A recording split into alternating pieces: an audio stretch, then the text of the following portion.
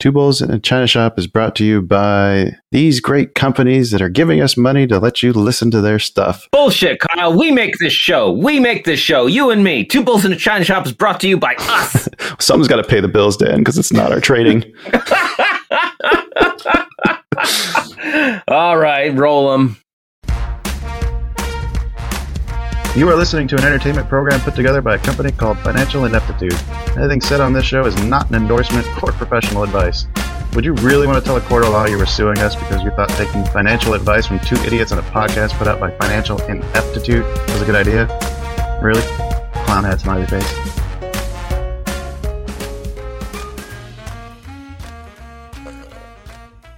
Well, hello and welcome, everyone. Welcome to the China Shop. Get on inside. Get out of that heat wave. Whew, Kyle, it's hot.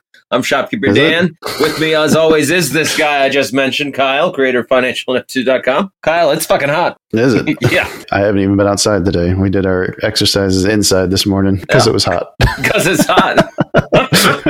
Oh, all right. Yeah, get out of that heat. Come on into the shop with us today, folks. Sit back, relax, hedge against that rage machine. We'd love to welcome any new listeners just joining us. We're here smashing our way through a complete set of fine china, sharing those ever-growing strategies for maximizing gains, cutting losses. If you are new to the shop and stock trading in general, you can always check out our knowledge and resource centers on FinancialIneptitude.com, or you can give one of our many beginning trading episodes a listen, including the new one that just dropped with designated quizzers. I thought that was a really good one. Mm-hmm. We'll have all those links in the episode description. But best place to be is come check out our free Discord server. We're on there every day with a bunch of amazing people. It just keeps growing and getting better and better. It's just a really awesome place to be. Totally free, no paid tiers or special access areas. So come join us. Ask your questions. We love answering questions. Yeah, right. Oh yeah. And then when you do join, slide into Kyle's DMs with your mailing address so we can send you some smash it yourself swag straight from the shop. Speaking of shop, we have a shop. What? We have a shop? A shop in the shop? In Shoption? I sent you a bunch of merch so you can model it. I did take some pictures wearing nothing but the beer koozie, but I was told that they were obscene. Oh, God. Yes, we've got a shop. Now, you can get your free swag, and if that's not enough, you can hop on there and order some more. Really great stuff. I like the Big Tick Energy stickers. I got one of those on my car. Yeah, I think that'll probably be out of koozie soon, too. Excellent. Yeah. Excellent. All right, Kyle, why don't you give us an update on the show news? What's our schedule looking like? First of all, we need to mention that we are recording part 2 with Order Flow Labs this coming week. So look for that to be released on the 30th. Back to the Futures 2, Revenge of Biff. Wait a second. Was that this week or next week? Is it on my calendar? Oh, it was the 21st. Oh, shit. Yeah, next week. Yeah, it is this Tuesday coming up. Yeah, this week. We just finished recording with Joseph Hogue, the host of Let's Talk Money on YouTube. That episode will be coming out next Wednesday. I'm really excited for that one. That was a really good conversation. Really good. And the week after that, we'll have Paul Halm, an ex-stockbroker for a major Wall Street firm and 2-time best-selling author. After that, we'll have Kyril Asadar. He's the CEO of Centerfin. And then Roger Corey, CEO of Market Forecasting Academy. Couple CEOs in the mix, liking that. It's been a while. Got some strong guests coming up. That's fantastic. I know, right? I'm always excited for our guests. I'm easy to please. All right, folks, we have got a recessive, regressive, and just straight up crashing show for you today. I don't even mind the lack of alliteration. You don't, because the market's crashing so bad. Yeah, it's not a crash. It's just an intensive pullback. Definitely a bear market. Oh, lots of market moving news, plenty of stocks on the radar, and more options than analysts finally admitting we're in a full-blown recession. That took forever. Yeah. I don't understand why it takes people making that decision. Is it or isn't it? I mean, didn't Anthony tell us the definition is 2 quarterly GDP readings that are negative? Yeah. That's pretty cut and dry. Yeah, it's either negative or positive. Right. Reach out to us, folks. We do love your messages and comments on Twitter and Facebook. Hop on the Discord. Got the link to that in the episode description. If you're old school, you can send us an email to the number 2bulls@financialineptitude.com. That's the number 2. Or you can give us a phone call to 725-22-BULLS. Maybe you got a hot stock tip. Maybe you want to tell us about a great trade you just made. Or maybe you're trying to unite a boy with his institutionalized mother while protecting him from a shape-shifting monster robot. It doesn't matter. We just love it when you reach out. Yes. I keep meaning to watch that again. It keeps popping up on my Amazon Prime. Such a good movie. Oh, I know what you're talking about. That was just a suggestion of if that happened to you, maybe you want to talk about it. Hopefully your institutionalized mother is also really, really good at push-ups and chin-ups and picking locks. Yeah. Oh, she still looks good. I love you, Linda Hamilton. All right. Yeah, she's a listener. Yep. Don't worry. Forget about it. Don't worry about it. You never know. I'll tag her on the next one, or we send it out. Tag her on Twitter. Okay, it's time to talk about those bet results. And I didn't lose anything. I made some money. Oh, so I guess I will go first. I was trying to short Redbox, but the squeeze continued up past my stop loss, even though it did drop. $12. $12.01 it closed at. It got as high as $18.20. It did get as low at one point. It got as low as $8.90. So I would have been, if I just shorted it without a stop, I think I would have been fine. So you didn't even trigger a trade, right? Because it opened above your stop loss? Yes.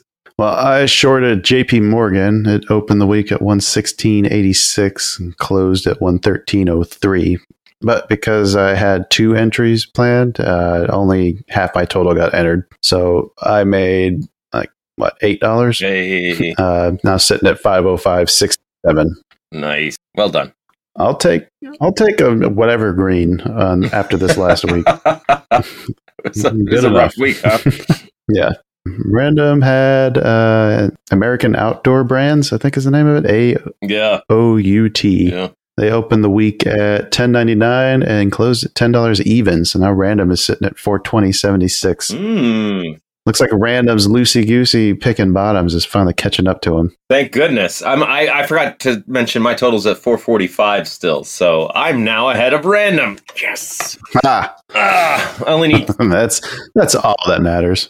I only need 13 or 14% to catch up to you. Yeah, that's doable. Just go long Redbox next week. Okay. All right. Ready to move on and talk about some news? I think so. Dow drops deep on moving inflation, COVID frustration, war damnation. We're just bringing you the fucking news. You gotta recognize the game if you don't wanna lose. We're just two bulls trading information. Yeah, we are. Rioters raiding, insider trading, taxes are raising, bills on the hill. We got a crypto mill. No, they ain't growing weed. When the Fed speaks today, it's some shit we don't need. Sing it, Dan. Two bulls trading information. What? Two bulls trading information. I'm inclined to agree. Two bulls trading information. That is accurate. Very accurate. What information?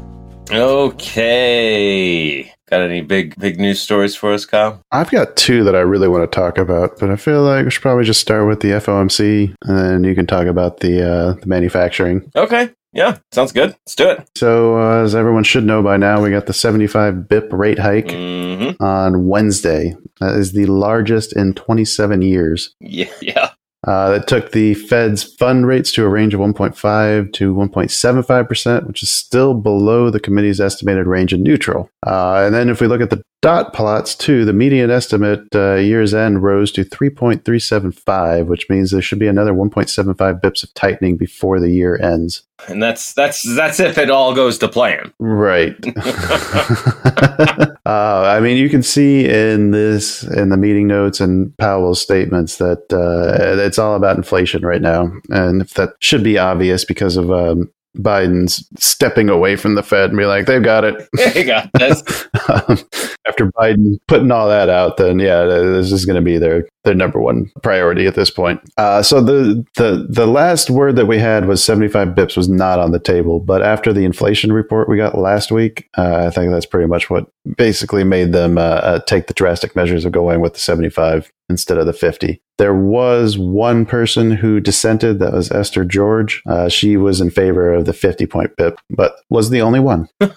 Only one out of the whole, was it 12 of them?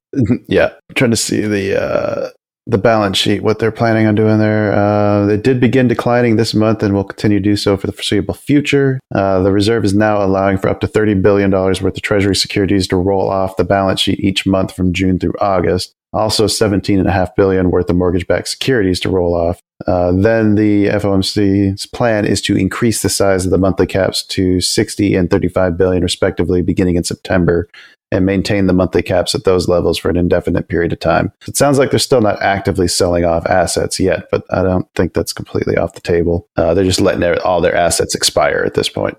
Powell did make it clear that the 75 BIP rate hikes are not expected to be common, but another one could come in July depending on how data evolves over the next 6 weeks. Once again, Powell did reiterate, too, that they need to see compelling evidence that inflation is rolling over before it feels comfortable taking the foot off the brakes.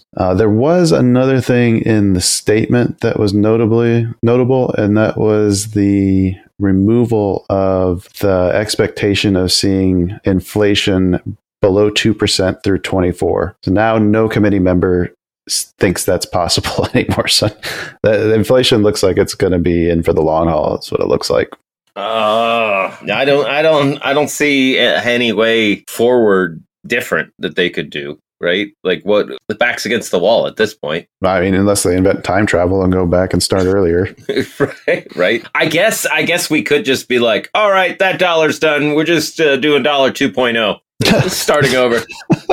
Just do a Rick and Morty reset. Like, I know, right? This currency is now worth 2 of itself. I don't think that quite works like that. But I don't know, man. What was the economic data? Oh, the manufacturing output? Yeah. It does go hand in hand with what you're talking about with the Fed stuff. So not only is manufacturing output declining since January, following the news of the retail sales also dropping, it doesn't look good as the interest rates go up and create a stronger dollar. It means that United States goods are more expensive abroad. So things like a weakness in manufacturing, I think is the article says our capacity is 79% output. It's lowering because nobody can afford to buy what we're making, right? Right. Well, it's because they jack the prices up because there is no materials available. So now that there's more than enough materials available, are they going to start dropping prices? Doubtful. That's how it's supposed to work. Doubtful. Yeah. Doesn't seem to with gas. Yeah. We've got record profits. Oh, it's just because of inflation. That's why. It's inflation. That's why we're making so much goddamn money on this oil. I mean, didn't crude oil drop like crazy today? Yeah. Let's see. It did. The price of crude is crashing, but not at the pump. No, it's not. That's what I was wondering. Can I get gas for cheaper than $5 now? Good luck. Yeah, exactly. But that is a good sign. Gas coming down. That should help with because that's the last key, I think, to ease in the supply chain crunch. Yeah. Right. The cost of shipping all the materials needs to come down along with the supply buildup. Yeah. Those two together, hopefully we start to see some cooling here soon. I sure hope so. Yeah, me too. Oh, well, speaking of oil or natural gas. Petroleum products, close enough. Russia is definitely setting up a conflict, a greater conflict, let's say, with the EU. The headline reads on this CNBC article, "Our product, our rules. Russia sends alarm bells ringing over Europe's winter gas supplies." Kind of hard to argue with them, though. Right. My initial thought was like, why are they're still selling the gas? Like, I don't know. It just seems like, oh, we're in this conflict. They don't have a choice, though. That's their main economy, isn't it? Yeah, it's their main export. So how worthy is that threat though? If it's their main export and you're saying they have to keep selling it. Let's see, their main exports are wheat and petroleum oils. Yeah. The EU gets 40% of its gas through Russian pipelines. Ooh, that is a lot. Yeah. Yeah. So, out of every 10 days this winter, 4 of them, they won't be able to have heat. That's not too bad, right? Oh, goddamn. No, that is not good. Spread them out. Yeah. They've already kind of turned down the supply on their Nord Stream 1 pipeline. Yeah. Nord Stream 1 pipeline that runs from Russia to Germany under the Baltic Sea. And they blamed it on Canada not giving back some equipment. Oh. They're like, sorry, we had to cut supply. We didn't get the equipment serviced by the German Siemens Energy in Canada. They didn't give us that back, so we had to turn the pipeline down. Whoops. Sorry. Blame Canada. Blame Canada. Blame Canada. Yeah, they're already up to the shenanigans. Our product, our rules. We don't play by rules we didn't create. Gazprom CEO Alexei Miller said during a panel session at the St. Petersburg International Economic Forum. How much longer is this Ukraine war going to go on?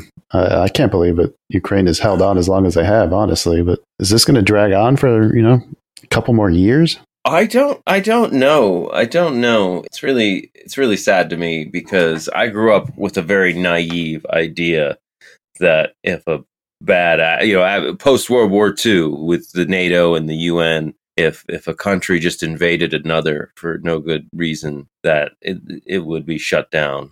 And that is clearly not the case. They said that after World War I, too. That's true. Yeah, with the League of Nations. Yeah. God, where's those shape-shifting monster robots to come run the world for us? They'll solve our problems. Just put me in the Matrix at this point. Right? Yeah, and then make me lose some weight, too, while I'm in there. All right, the last story I have is one that was shared by Vague Macaroon on our Discord. It's a story about China. This one is very interesting. So in China, all residents have to have this health app, which displays a code indicating their health status, which also includes possible exposure to COVID-19. You get a green code, and that's required to use public transport to enter locations like offices, restaurants, malls. But some people, when they went to go check on banks in the central Henan province, because there's some issues with the rural banks having, what was the actual reasoning here? Customers found they couldn't access their online banking services. They tried to go to the banks to get their money back, but they couldn't get any replies from them. So a lot of these people tried to go travel to the bank to go try to remove their money, in person. Yeah. A lot of these people are saying that suddenly their app were showing that they had COVID because they were moving outside of their normal areas and getting close to the banks. What? Yeah. That's insanity. A woman surnamed I said shortly after she checked into a hotel in Zhengzhou, she was questioned by a group of police who asked her why she was there. She replied she wished to withdraw money from the bank. Shortly after, she found her health code turned red, even though she had a negative COVID test result in the previous 48 hours. She was then immediately taken to a quarantine hotel. There's over a dozen people who said their codes turned red after they scanned a QR code in the city. Wow. That's a big lockdown. Oh, wow. I bring that up not because of the dystopian nature of it, but because this really puts in question some of the banking system in China. Yeah. Because the only reason to do that would be to try to stop a bank run. And the only reason why you try to stop a bank run is if you're expecting one. There's a reason for people to want to go and pull all their shit. Yeah. Yeah, right. So you think it's a bank run. You don't think it's just over cautiousness about the COVID. Like if you just a blanket, like if you're going to move around at all, we're going to just flag you as having COVID and lock you down. No, let me get the actual here. So there's over a dozen people after they scanned a QR code in that city. Places like train stations and grocery stores have the QR codes to scan at their entrances, so people have to log their presence for contact tracing during the pandemic. When people are deemed at risk, then their codes turn a different color that indicate restrictions like mandatory quarantines. So bank customers said she saw that many people were reporting their health codes had turned red after arriving in the city of the bank itself. Lou is a person who did not go to the city herself, but she tested the code change after others reported it in their shared group chat. She scanned the QR code from a photo someone had shared in the group, and she found that her health code also turned red. And she didn't even travel. She just scanned the code. Wow. Okay. Yes. Another bank customer said that he got a red code after scanning in at the train station and was taken immediately into police custody. After a few hours after the police officers made him leave the city, his health code turned back green. Okay. That's, yeah, I think you might be right. So, no, this is definitely related to people traveling to the city that their bank is located in. Yeah. And that is definitely concerning. Okay. China is afraid of a bank run. Yes. Wow. And I'd been reading that, I mean, I guess if you trusted them, China had been saying that they had their banking shit under control, that their inflation wasn't like everybody else's going crazy. Well, it's easy to control it if nobody can actually touch it. There you go. Yeah. You can't spend your money. So, it just stays the same. Yeah, or goes down. Deflation. Because if you do get money, it's worth more. Oh, shit, he's got some money. Anyway, that's all I had for news. Okay. All right. Well, you know who doesn't lock you down when you go to the bank? Except your interest rate. Okay, is there a better segue? I don't know. You know, Kyle, she might not lock down your travel, but she will lock down your interest rate. I'm talking about Two Bulls in a China Shop being proudly brought to you by Sue Pullen at Fairway Independent Mortgage, an equal housing lender. Sue Pullen is a certified mortgage advisor who focuses on finding the right product for you and your needs. She has over 20 years experience helping thousands of homeowners, whether it's purchasing, refinancing, or even the famous reverse mortgage. Sue will help. She's licensed in 28 states, maybe growing, maybe not. We'll see. So reach out and see what Sue can do for you. Best way to reach her is just give her a call, 520-977-7904, or you can send her an email, spullen@fairwaymc.com. Fairway Independent Mortgage has an MLS number 2289. Sue Pullen has an MLS number 206048. That email again is spullen@fairwaymc.com. And that phone number is 520-977-7904. And Two Bulls in a China Shop is also proud to be affiliated with the Trade Pro Academy. Trade Pro? Trade Pro Academy is the educational platform that offers institutional trader development programs to new and experienced independent traders. Yes. Translation: learn to trade like those big institutions that we all hate. Can't beat them. Join them. Copy them. No, don't join them. Oh. They got a great staff of highly knowledgeable and successful traders. No better place that we've found to learn everything you need to know to be that successful trader. Find them online at tradeproacademy.com, or you can just use that affiliate link in the episode description, as it's a great way to support the show and improve your own knowledge and skills. And also in that Discord is the links for the 10% discount code. Just do not tell George. Don't tell him. Please don't tell him. Yeah, he'll ruin. He'll just end the whole affiliate program. Such a party pooper. Yeah. Scrooge McGeorge. I want to Photoshop a top hat and a monocle on George's face now. Nice. I'm sure you could just ask him to take a picture like that. Hey George, can you give me a Scrooge McDuck? I need a monocle, top hat, nice dress shirt, and no pants. No underwear. We just have to beat him in a bet, Dan. We just have to beat him in a bet. Okay, all right. Well, we need to get our crack team of interns on that. Yep. Okay. Well, Trade Pro Academy is awesome, but you know who else is also very amazing and awesome? Yes, I do. Orderflow Labs? Yes, Orderflow Labs. They were kind enough to share their toolkit for trading futures on Sierra Charts, NinjaTrader, and MotiveWave with us. They have amazing custom studies for structure and execution. Too many to list, but buy-sell zones, reconstructed tape, Dominator signals. I mean, liquidity zones, amazing stuff.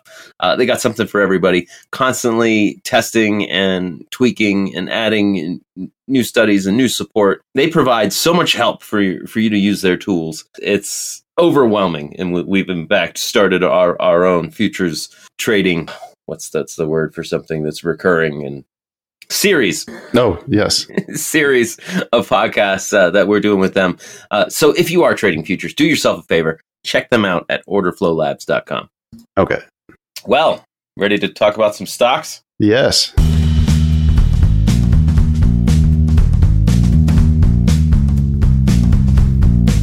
Stock time! Now it's talk about stocks time. Looking for setups, it's still not advice. Big moves, fresh news, and earnings.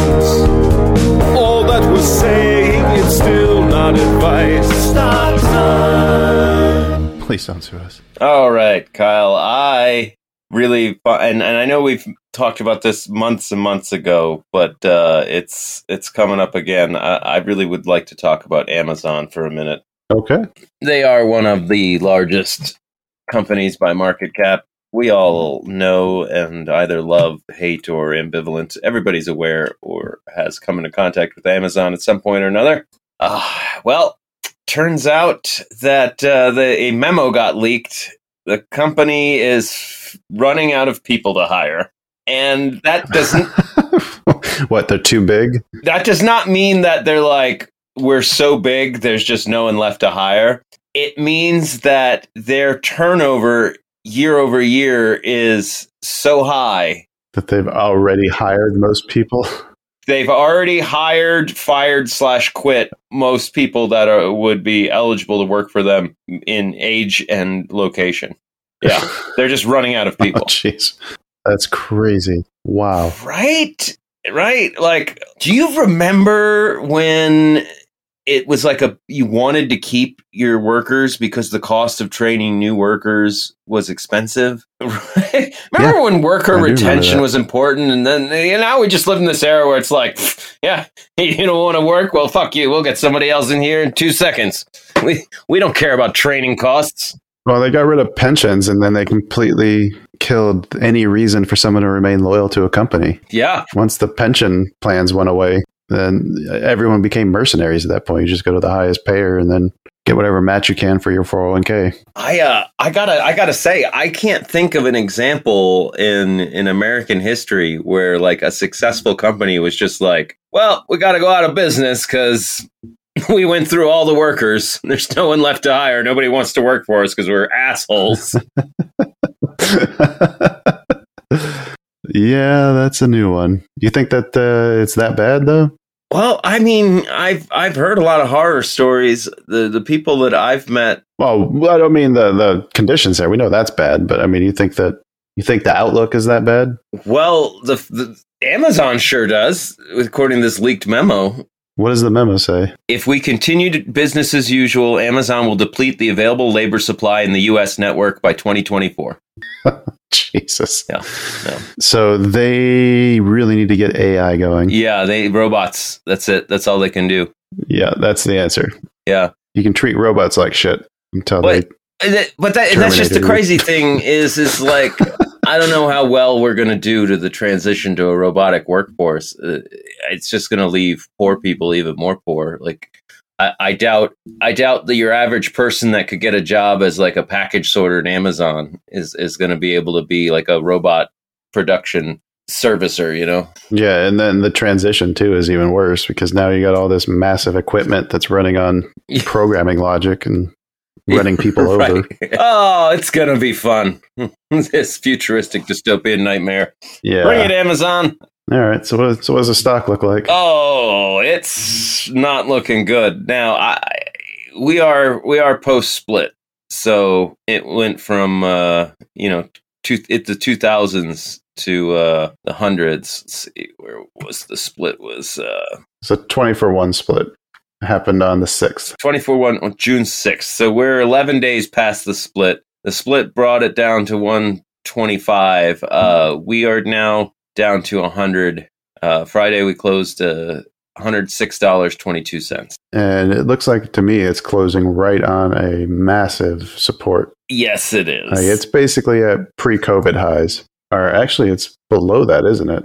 It had pre-COVID. It did spike up to 109, right before. Yeah, right in February, just before so it's below the high, but I would say 102 would be the support level. It tagged 102.51 on Friday. I think if Amazon slips under that, which I believe it will, we could be seeing it get below 90. Yeah, I've got 83 as like my next big support. Yeah. And even that, I mean, the volume distribution where it's at, I mean, it could easily run down to the bottom of that, down to the 70s. Oh, yeah. Yeah, it's not looking too hot, let's put it that way. No, it is not. Yeah, undid everything back to... Yeah, I think, and if it gets below 80, it's going to be lower than the COVID lows. Right, kind of impressive. If it does somehow manage to hold here and bounce off of this level, then there is a gap that looks like it's waiting to be filled around 131, between 131 and 135. But I mean, it tried right before the split and didn't quite make it. I don't know. This one's a tough one. I think maybe watch 130, and if it breaks above that, then maybe get a quick scalp in there as the gap fills up. But I hate to be long anything right now, really. Yeah. Unless it's a long-term portfolio. Yeah. The only thing, that's the only thing I would be long on. Anyway, I'm totally bearish on Amazon. I've got Adobe had some really good earnings reports for their Q2 earnings on, I think, Adobe reported today or yesterday, pre-market. Surprise EPS by 1%, about a 1% surprise on the revenue too, so 41 million extra. But their guidance was not great. They actually revised the next quarter's forecast downward. People did not much care for that. Does look like it got bought up somewhat to kind of come back into right where it was pre-earnings. This is going to be one that I kind of want to keep an eye on and cloud tech, I still like it. This is one of the few sectors I'm still kind of bullish on. I like seeing a good earnings report with a negative reaction to try to, look to scoop up some of those shares on a discount and wait for people to fully digest that information. So this might have opportunity for that. I do like the buying that came in on Friday. There was quite a bit. Buying was real solid. So I'll be watching this one to see if maybe it can't reverse the bearish trend that it's been sitting in. But that would require it to break above $441 a share. It's sitting at 360 right now. So I've got it on my watch list, but I'm not taking much action right now. I will say if it drops down to around 300, I'll probably just take a long startup position at that point. Adobe at 300, it just feels weird to say. Okay, but yeah, you're right. Wasn't that long ago. It was trading in the 200s to 300. COVID lows were in the 200s, right? COVID low was 250, 254. It is also below its COVID high. There's a lot of stocks that are trading below their COVID highs, but the SPY still has not. That's another thing that's got me kind of scared for potential of anything right now as far as the longs go. Trying to get long right now.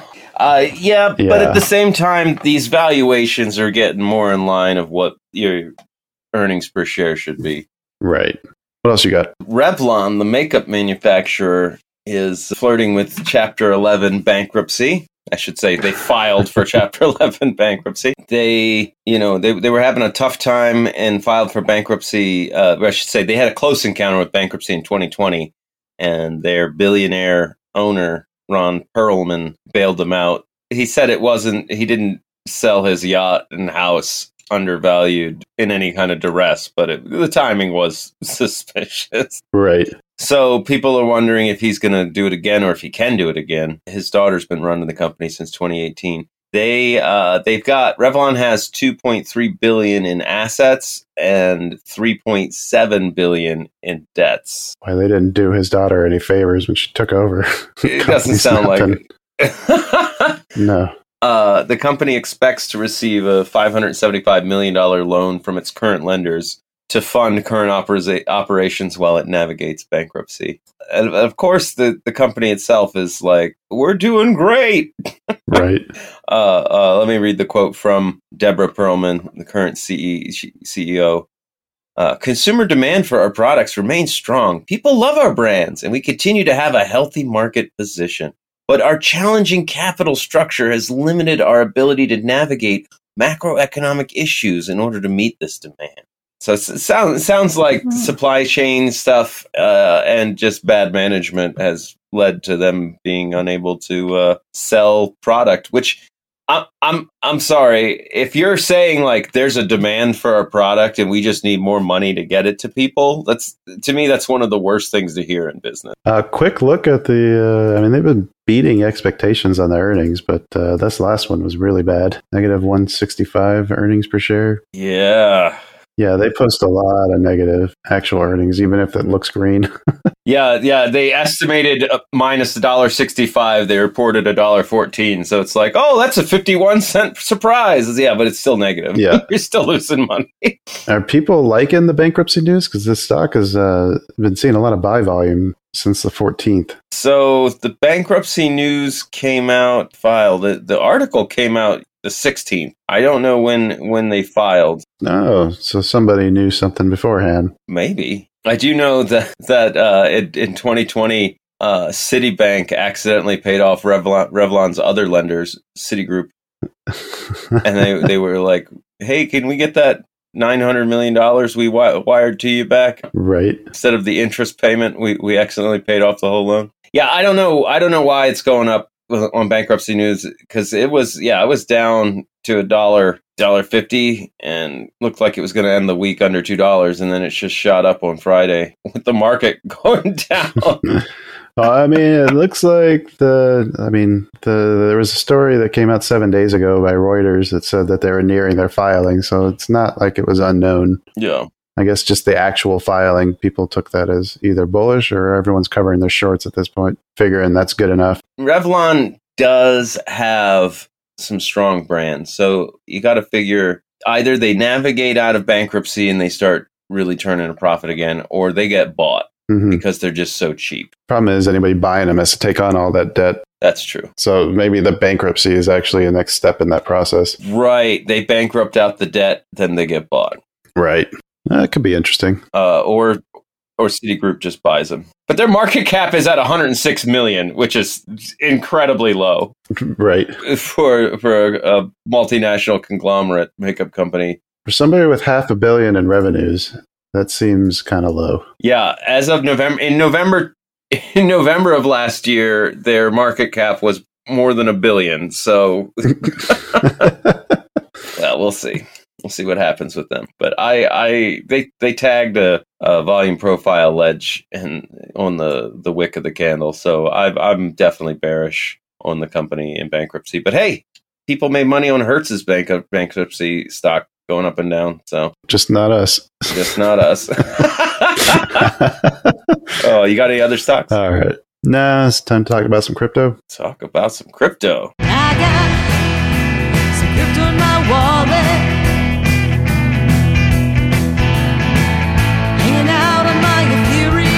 Blockchain. Yeah, I got some crypto in my wallet. Some Doji, Sushi, Polkadot, NFT. Decentralized, anonymized, fabulous cryptocurrency. Oh boy. All right, Dan, what do you got for us?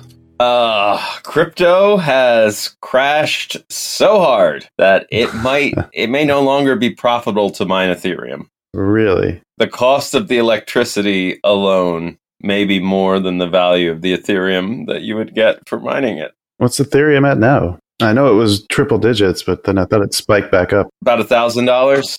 Okay. Oof. Yeah, that's a big fall. It's down 70% in the past 6 months.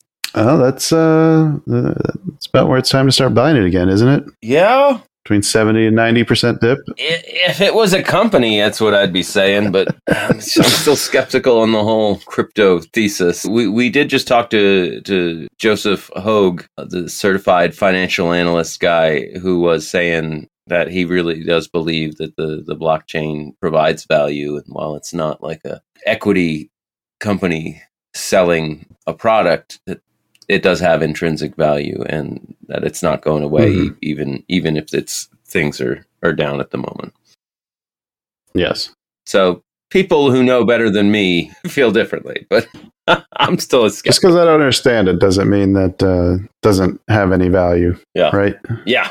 Yes. Yes. Like I still think that there's enough people that are interested in it. I think Bitcoin and Ethereum have proven their staying power. Now the other coins that surround it, I stay away from most of those unless they're given to me for free. Yeah, but there's actually a mining calculator. I guess you can go on minerstat.com. And estimate your profits and losses. So if you're running GeForce RTX 3090 and you've tuned it to hit 130 millihashes per second hash rate, running at 320 watts power, yeah, you're losing money every day. So like the optimum setups to mine efficiently, you generate, for example, on that, you'd be generating $1.80 worth of Ethereum per day, and it would cost you $2 a day just in electricity. Oof. Yeah. That's not. That's and not. With the math doesn't work there. With the luck factor that's in play with getting the actual Ethereum, right? It could really skew the results against you. I mean, it could skew them for you if you're lucky, but might as well buy a lottery ticket at that point. We have talked to crypto people before, and when mining goes down, the supply goes down. And that brings the value up, right? You would think so. So now might be the best time to start buying some Ethereum. Yeah, hard to argue with that logic. I'm just saying, like, if it's cost you more to mine it, more in electricity than you get from mining it, you're going to turn off all those mining things and the whole supply side's going to dry up. And there won't be any new Ethereum getting minted. And I don't know. I mean, Bitcoin's still sitting at 20,000. Ethereum's still at 1,000. I don't know. It probably has more to go. Maybe worth taking a nibble. Yeah, I think I'll wait a little bit more. Did you have any crypto stories? Yeah, Coinbase has gotten a little bit of hot water because they needed to lay off 1,100 employees, and they decided to do that by locking them out of their work emails before they even said anything to them. Like, that's how the people found out they were getting laid off, when they couldn't log into their work emails on Tuesday. Oh, classy Coinbase. Real classy. 18% of the total workforce they laid off. Oh my God. Okay, so the reasoning they said this was because Armstrong, the CEO, actually wrote a blog post for this explaining why they took this action. And the reason was because, quote, I realize the removal of access will feel sudden and unexpected, and this is not the experience I wanted for you. Given the number of employees who have access to sensitive customer information, it was unfortunately the only practical choice to ensure not even a single person made a rash decision that harmed the business or themselves. We're dicking you over so hard.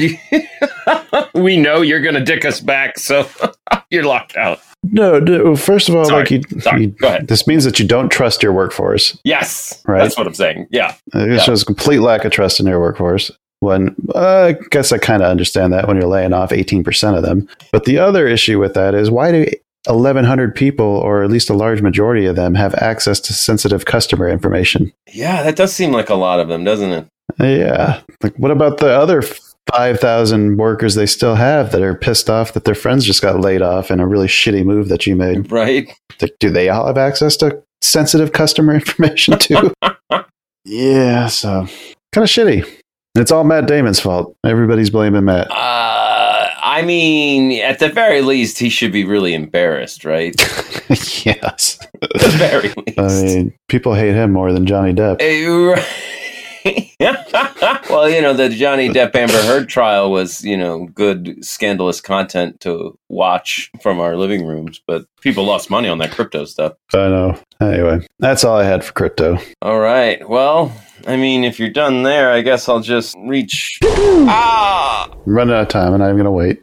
I'd say my good this week was watching my strategy play out.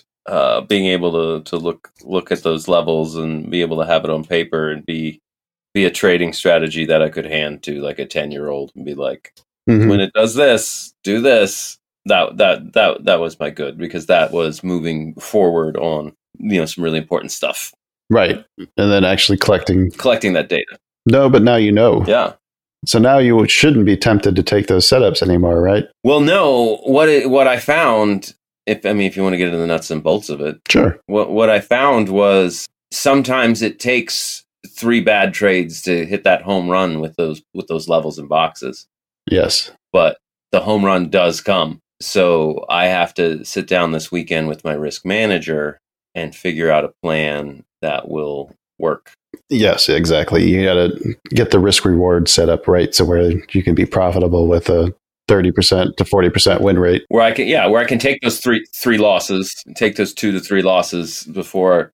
But every time I would get stopped out 2 or 3 times, like the next time boom, it not only didn't stop me out, but it goes the distance and then some. Like they're really powerful levels that I'm playing with on those 4-hour candlesticks. It's interesting. Yeah, you should look and see, like, are head fakes more common initially, and then like the more times it head fakes, then it's more likely to happen. Like, yeah, there's all kinds of fun stuff that you can look at now. Yeah, now that you have some data. Now that I got some data. Excited for you. My good doesn't make any sense until I tell you my ugly. So okay. Well, start with your ugly. I guess, well... Doesn't matter. All right, my ugly happened this morning, Friday. It was the first trade of the morning, and I forgot to double-check the order size before I clicked my first trade of the day.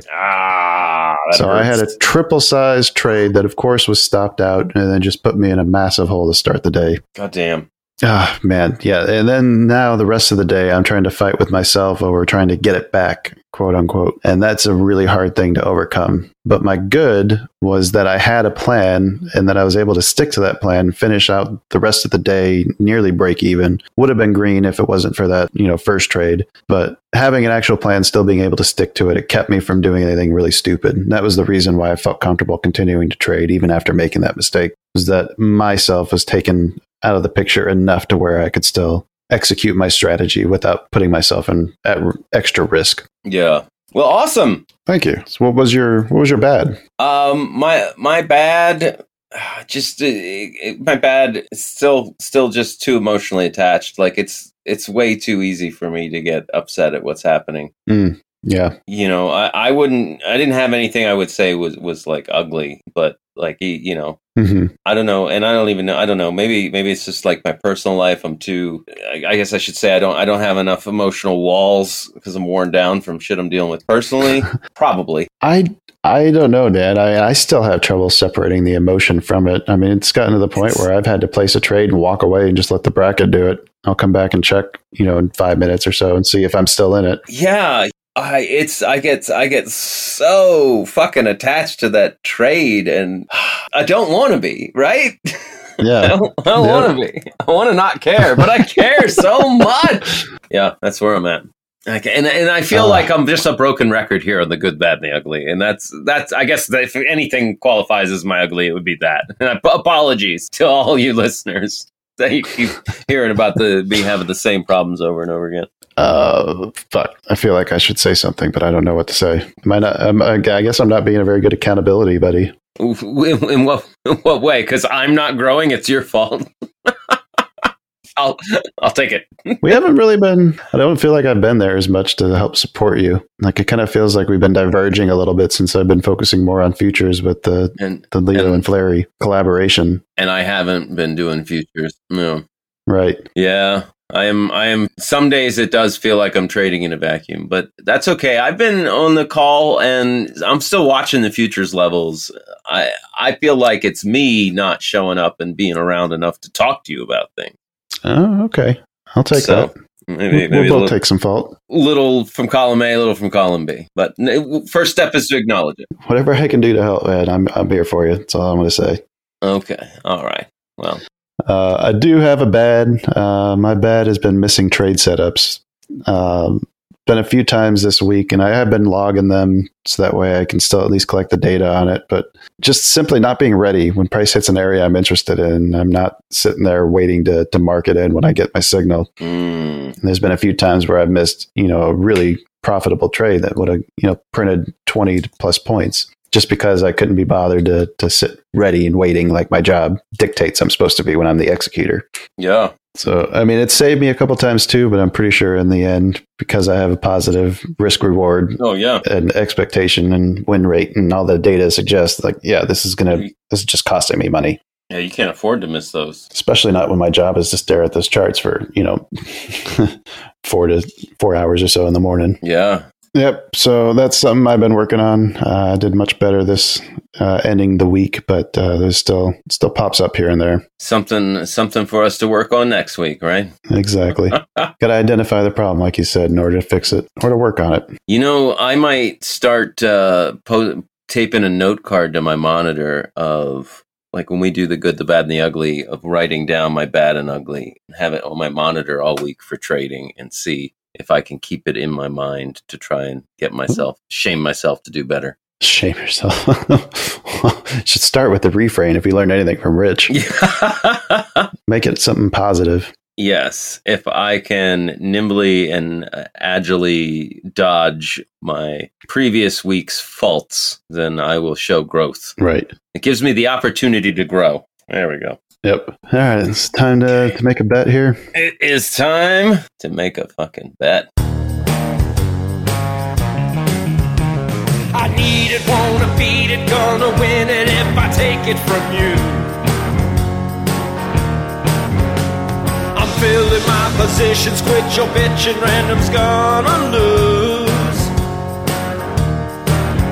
Got a chart full of levels and a stop that's not too tight. It's bet picking time in the shop, so pick 'em right. All right, I suppose I get to go first. Yes, you do. Do you get to make two since you didn't get a trade last week? I think I should. I get to retroactively trade last week. I'm going to short the SPY. No, I really like the short on Ford. Oh, yeah? Yeah, they have been slipping. Their structure is decidedly bearish since, January, when they were in the up to 24. Yeah. Since January, they've pulled back down there at 11.23. So they've got a greater than 50% drop in 6 months. Oof, really getting beat up. Stop losses and take profits. So I'm going to, my target is 9.5. I think it could do it in a week. We'll see. I'm gonna short, and my stop is gonna be 11.75. My first take profit will be 10.50, and then the second one will be 9.75. 2 at 9.75. Yeah, gotcha. All right. I just don't know what to pick, so I'm going to pull a random, and I'm just going to roll some numbers here. So I have a New York Stock Exchange, Public Utilities, and it came up with SOLN, the Southern Company. Whoa. And in true random fashion, I'm going to long this fucker. Okay. SOLN, the Southern Company. All right. Kyle is long the Southern. Golly. I'm going to put my stop at 49.50 and take profit at 54. Seems pretty solid. I mean, I know it's had a really bad couple of weeks. I think going long here is the... If you're going to go long anything, Public Utility seems like a good idea. Yeah, no, and it's really like that $50 spot. Yeah, that's a really strong support level. Is the spot, right? Yeah. I'm just saying. I'm looking at this chart. Like, look at the volume profile. You can't beat them, then join them.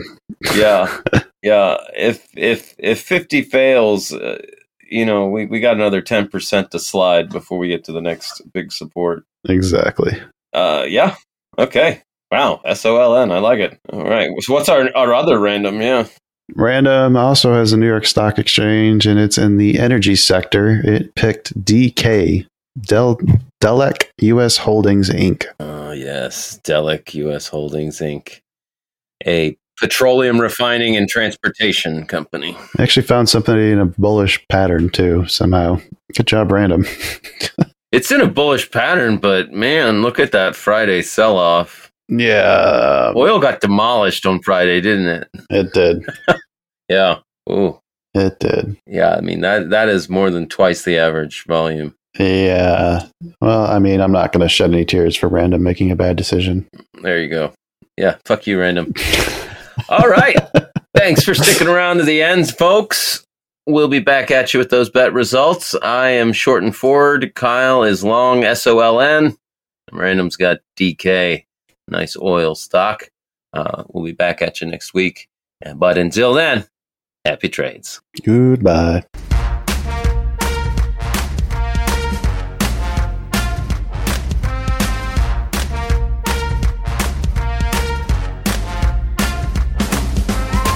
Two Bulls in a China Shop is an entertainment program, and all thoughts and opinions expressed in the show belong to the hosts and not of any company. They are not intended to provide specific advice or recommendations for any individual or on any specific security or investment product. It is only intended to provide entertainment about stocks and the financial industry of trading. If you make trades based on what you hear in this show, you assume all risks for those trades.